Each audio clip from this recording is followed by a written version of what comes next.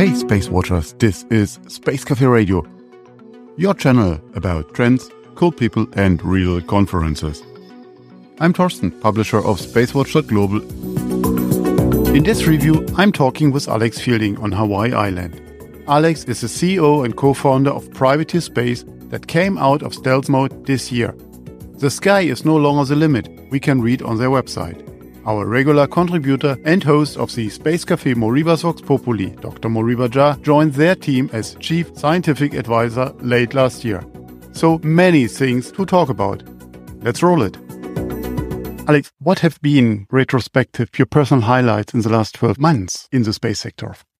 I think that for much of my life, we talked about the commercialization of space, and especially of low Earth orbit. There's this place where there was so much opportunity, but not really a lot going on. And what we saw was really a focus on pervasively lowering launch cost to enable people to get to space more affordably. And in my mind, the most exciting thing is that the launch companies have disrupted the cost so much through competition, through innovation, that what we've done is we've built the interstate highway system of space. Now we can get there very fast, we can get there very affordably, but we didn't build the infrastructure yet. So I'm very excited that this has created a new era of innovation, because while the launch innovation is going to continue and the cost on launch is going to continue to reduce and the efficiency is going to continue to increase, now we have an opportunity to open the door for everything else, not just in near-Earth space, but also in lunar space, cislunar space, going to Mars, going to other places. This opens the door. And once the door is open, once Pandora's out of the box, you can never put it back. And I'm very, very excited about that. I think of everything that we've done, this is the thing that is going to be the pivotal factor in everything else. It's interesting that you say that, because I would have placed a bet that you would talk about that you guys came out of stealth mode. Not fully, but a little bit, so we can have an imagination of what Privateer is doing. Would you like to talk about it, or a bit what you have in mind? Because for me, what I know so far, it's fantastic, and I would like to share that with our audience. Well, and keep in mind that there's a cheeky aspect of this, which is that now that the launch cost is so low, all of the services are missing, right? We don't have the gas stations in space yet. We don't have the restrooms in space. We don't have the farms. We don't have the Mickey D's. So we're missing all of the critical core infrastructure. And we have so many problems that were always there, but now there's a magnifying glass. There's a lens on how bad the problems are in low Earth orbit specifically, because the race is on there more than anywhere else. For the first time in my life, we've seen a doubling of space assets in a 12-month period, in orbit assets. That's incredible. What does that mean for the future of humanity, and how do we get our heads around how to solve that? When we started Privateer, we started with a whole host of problem sets, and it's a very target-rich environment in space when there's so many things that are broken. It's a wonderful time. If you like solving problems, now's the time, because the problems are so many and so huge and so terrifying. And the delta between science fiction and science fact in space is bigger than ever. The public perception is that we have teleportation and replicators. And the reality is we don't even know where things in low Earth space are with accuracy in real time. We can't persistently or pervasively track our own space assets. We can't reliably rendezvous with them. We can't even see the things that can hurt us the most. We can't reliably see even space debris smaller than 10 centimeters on a constant basis. There's people who will tell fibs and say, I can see it. Yeah. You can see it for a second, but it's gone. Where did it go?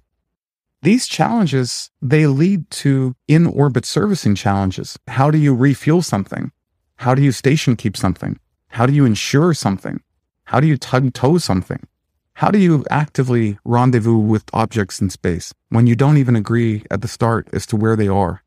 All of these challenges need to be solved urgently, and we need serious people to take a really serious lens on not just, I think there's some agreement that these problems all exist.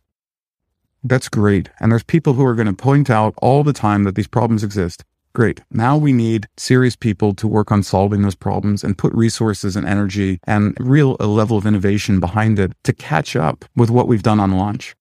Privateer is in that space of building the Google Maps or the Waze of space and really creating a platform to enable the space application developers of the future to come use our platform, use our resources, and use our consumption-based APIs with our partner network so that it's not just us in the game. I mean, yeah, we're providing some things, but it's about everyone in the community bringing something to the party and realizing that we are really in this together. And now more than ever, that's critical.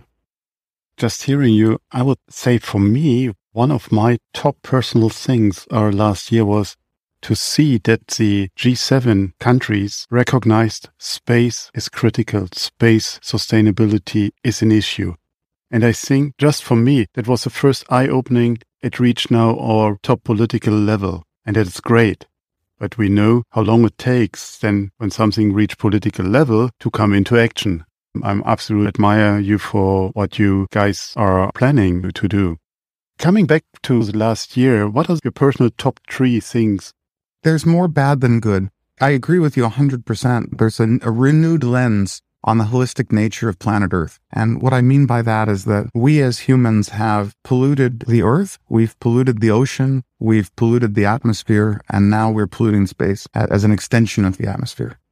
And until we as humans living on this planet and sharing it realize that this is one holistic ecosystem and that you can't mess up one thing without impacting the others.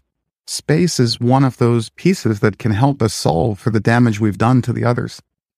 And if we ruin it now by making it inaccessible or so dangerous that it becomes very hard to use it, we've done ourselves a huge disservice. We've also had an environment of a tragedy of the commons. You know, Woz and I started this company 20 years ago called Wheels of Zeus, building GPS tracking devices. It was kind of Apple tags 15 years too early. And we used to joke that someday we would be the first space sanitation engineers riding in the back of a garbage truck in space and tossing satellites into the compactor, because when we started Wheels of Zeus, there were roughly 2,200 things in space and half of them were trashed 20 years ago. This is one of those cases where apathy and empathy are truly at total odds. And we see this more and more. We saw this with the recent Russian ASAT test on Cosmos 1408, where the World Press Corps descended on them for maybe 12 hours. There was a little bit of curiosity, but there was no actual empathy. People believe sometimes that space is for billionaires. It's for people that are not them. And they don't realize that space is already a big part of their lives, from agriculture to climate to navigation to services that we all use and consume. If that stuff went away, we would live in a different world tomorrow. So I think there's a lack of empathy there. And I think there's also a lack of empathy towards astronauts, cosmonauts, people who are in space that are doing fantastic science, really wonderful work. We're all working alongside each other. We're doing things to help each other. Here we had 7 people aboard the space station in fear of their lives as a result of the ASAT attack. Certainly not business as usual. I mean, nearly sleeping, if you could call it sleep, in an escape vehicle, while every hour and a half your comrades go in and out waiting to know if you're going to survive. Where's the human element to that? And what are we doing as people habitating this planet to think about what that means for our futures, especially if our futures are space-based, right? If we are to become a spacefaring civilization, if we are to ultimately someday get off this rock, how do we do it? And how do we explore the environment outside of planet Earth? And will we use those resources to help repair the damage done to this world? We should be able to do that without doing further damage. We should be able to, just as we've messed it up one step at a time, we should be able to unwind that damage one step at a time. It won't be solved overnight, but we must work on solving it. My takeaways for the last year have been positive in that there's so much innovation and so much real disruption in the space economy. My other kind of observation is that we don't yet, as humans on the planet, have the empathy for what this is doing to our future and what it's doing to people who are doing work on our behalf in space. And that's really sad. There was so much positive things that we have seen. Can you give us some examples of what touched you most in your own area? I think that the future is really bright. And the benefit to all of us is that now that we, as average citizens of planet Earth, in our lifetimes, I know this was the hope during the first space race, that in our lifetimes, we will have the opportunity to go to see the stars, to visit them. We will have that change in perspective that almost everyone who goes to space claims that they've had, and I believe them. There's an instant mind shift when you have that radical new perspective. It must change the way you feel about your neighbors and your friends and us as one world. So I think there's positives coming there.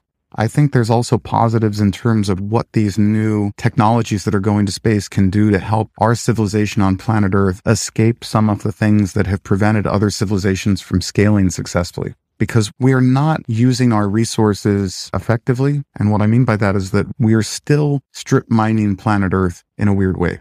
We use the resource, we don't renew the resource. So space, I'm a big believer that this is the place that will come from. And I'm a big believer that what we're doing in space will definitely improve life on Earth.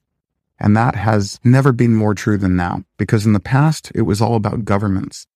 And now it's much more about people. And yeah, sure, it's much more about commercial companies. But those commercial companies are very motivated to make sure that their customers remain healthy and pay the bills. There's a layer in the middle that is hard to define, but it has to do with farming and agriculture and environment and all of the other things that, especially if you look at the UN kind of millennium goals, almost every one of those goals can be better improved by space. And now we have a chance to do it. And we've never had that chance before because the cost to get there was too high and the technology was underdeveloped. Even at Privateer, we're putting up a space-based constellation to do SSA, to do space safety, sustainability, really to look at the traffic management, to look at domain awareness. What do these things mean? Why are they different? They all connect to how do we view space from space, in addition to how we view space from the ground. And how can that help us continue to grow and service space safely and sustainably the way that we really must? Because if you look at the total objects in space, maybe we're tracking 30 some odd thousand things that are bigger than 10 centimeters. And let's just say that maybe 8,000 of those things are active assets. That means the bulk of the things that we look at in space are trash. And even though they haven't blacked out our ability to do space observation yet, when you look at the images coming from optical telescopes and from other things looking at the sky, we now have little lines cut through images from pieces of trash disrupting certain observation stations. That's embarrassing. It was not intended. It's an unintended negative consequence. Now we can go and clean that up. And there's many companies that really warmed my heart that are working on that, not just with a commercial lens, not just we must make money. It's we must do the right thing. And let's hope that we make enough money to sustain a fantastic business doing it. And part of that is cleanup of space, which certainly I would point to Astroscale doing fantastic work, ClearSpace, others doing these types of things. And I think there'll be more soon. But the flip side is we also have to keep space as agnostic as possible. We have to keep the nation-state lens from corrupting that so that we can continue as a people to see space as something that we have stewardship over. You know, we all look at the sky at night. We all see these beautiful stars. We see these planets. And that's for all of us. That's not for one nation. That's not for one particular, that's ours. There is a lot there that is really warming my heart. And I think Privateer is an opportunity to enable those services and that safety of space in a way that's never been done before. But don't get me wrong, we're not a nonprofit, right? We do intend to make a good business off of supporting the services in space, but we want to do it in a very mindful, responsible way. We want to be good conservators and stewards of space. And to do that, we have to have that lens from day one. Everything that we do, our software, our space-based constellation, how we manage that lens is how is this a good thing for us on planet Earth? How does this help keep space safe, sustainable, accessible to everybody while we grow it? Thank you very much for these open words. I'm very curious how you will answer the next question, and that is, what does the space industry needs most? There's so much that's broken, it's hard to pick the thing that I want most. I don't think money is a problem at all, in the sense that where there's opportunity, there's always resources, because there will always be people and companies that will gamble on future economies. If there wasn't, there would be no venture capital, because it would just be banking, right? There would be no venture. It would just be capital. You have to make a bet. And I will say for most of my life, I started my career in space and I spent some time with NASA, and I certainly am a big believer that commercial space is now upon us. But I don't think I could have said that 24 months ago. I could have said, I have a hunch it's coming. I think we all had a hunch a few years ago that things were starting to materialize that would make commercial space a real thing finally. And I'm sure people in 1969 felt the same way seeing people walk on the moon. The difference is, in 1969, there weren't commercial companies putting things in space. There were just governments, and there were only a couple. Now, launch is much more, it's much more, the innovation around launch has enabled the infrastructure that's missing to be a real issue now. Before, the infrastructure was missing, and we would all look at it and scratch our head and say, okay, there's infrastructure missing. Now, we have real worries. We don't understand so much that we should. We should know today orbital carrying capacity for every orbital kind of, to overuse that metaphor. We should understand where all the things are that are circling space and what the risk is to the other things that those things could impact. We should understand the material properties of all the things that are in orbit around Earth. We should understand the astrodynamics of all of those objects accurately. We should be able to track them persistently and pervasively, not just sense them, but we should really be able to monitor them. We should know how to get between point A and point B in space with absolute certainty.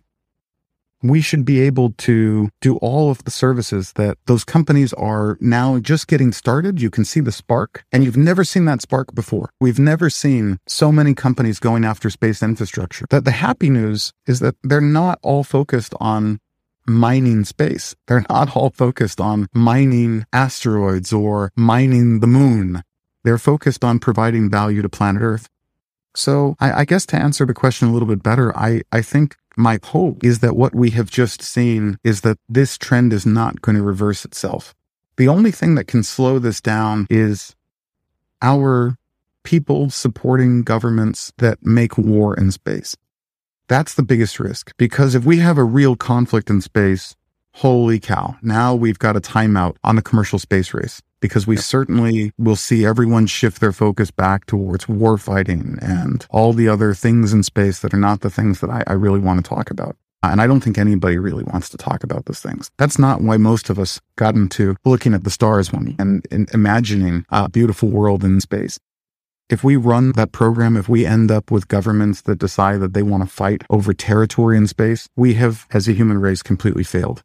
So that's the negative. I think the positive is all of these services and all of these opportunities have wonderful, brilliant, innovative young companies going after solving these, and they're not the traditional defense contractors. They're not the biggest entities that have typically fueled the war machine. They're younger companies with people thinking very innovatively, thinking very freely and very openly about the good of space and the opportunity that can be to improve life on Earth. And that's a unique time, and it could have never happened before. So I'm really thrilled that we get to be a small piece of it. And I'm also equally thrilled that our partner network at Privateer, as we roll out this platform, has the opportunity to share infrastructure. We shouldn't have a commercial space race in terms of putting more assets in space. We should be partnering wherever possible to share those assets and those resources to improve life on Earth. This was a big reason why Woz and Morabel and I felt so compelled to start Privateer in 2021, more than any other time, because we've certainly been talking about it for a long time. It was that the stars finally aligned, so to speak, and the time and the opportunity came into view, and we said, okay, now how do we do that while being great space citizens? How do we finally enable this new economy with a platform, but with a platform that brings things to the party? Because otherwise you don't have developers. You have other companies trying to duplicate efforts to go into competition with each other. And I think most people would be very surprised that in the space industry, we all know each other. It's a small community. And as a result, what you're finding is not people who are truly competitors. We're more kind of cooperators. Even those companies that look like they should be direct competitors. You see this with like Elon recently complimenting Astra on their first orbital flight. We see this in our space with other SSA and SDA companies and cleanup companies that we're partnered with, where we all acknowledge maybe 10 years from now, if we all do something right, we'll end up as actual competitors. But for the foreseeable future, we have to enable that wonderful space future so that that can happen. There's no reason to go to war with companies that we're all friends, realistically. And I think this is true in space by and large. It's the governments on the ground and the politics that create the problems. It's not the people going to space. As a good old saying goes, if you want to go fast, go alone. If you want to go far, go together. And I think it never has more relevance than for space. My last question to you, and I'm very grateful for all this time you give me here. What to watch out this year in space? I think it's all about conflict resolution and good people trying to do good things for the betterment of space, because we must improve and define the International Space Treaty, and we must select a governing body that can truly enforce it. And that needs to be international, politically agnostic, more than bipartisan. It has to be politically agnostic, and it has to be truly for the betterment of mankind as its mission, because we have an International Space Treaty. But we estimate that maybe 40% of those entities that have signed it have violated it. What do?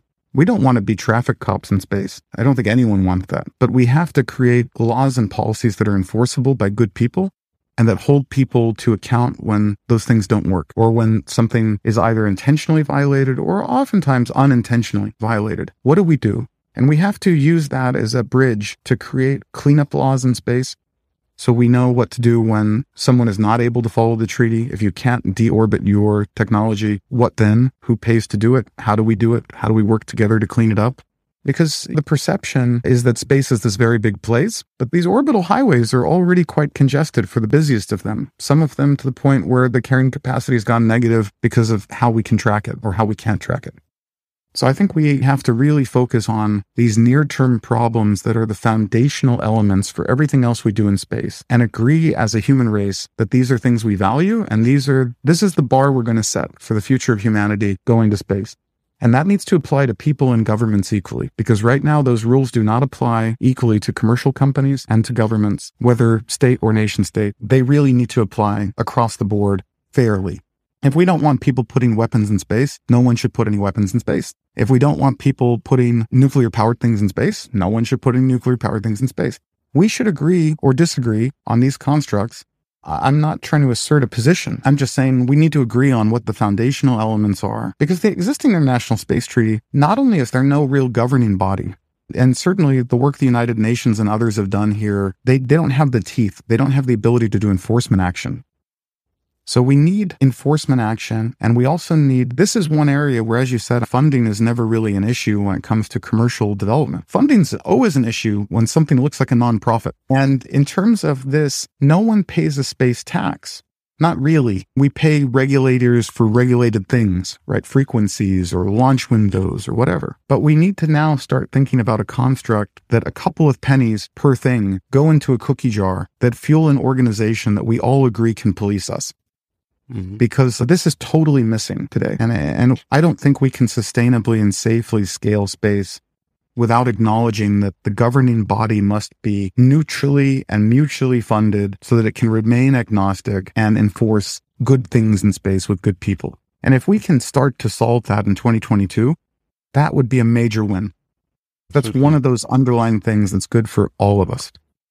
I can tell that we at Spacewatch.global are all in for that. Definitely. Alex, thank you very, very much.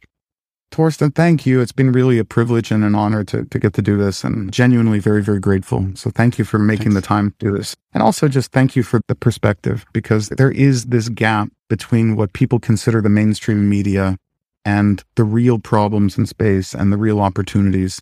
And sometimes it's just as important to ask the right question. You have a wonderful habit of always asking the right question. Thank you very much. Thank you very much. Thank you. Thank you for listening today. If you want to stay on the pulse of space, visit our website, our mothership, at spacewatch.global, and subscribe to our newsletters. But of course, don't forget to become a Space Watcher. I'm Torsten Kriening, CEO and publisher of Spacewatch.global, your independent perspective of space.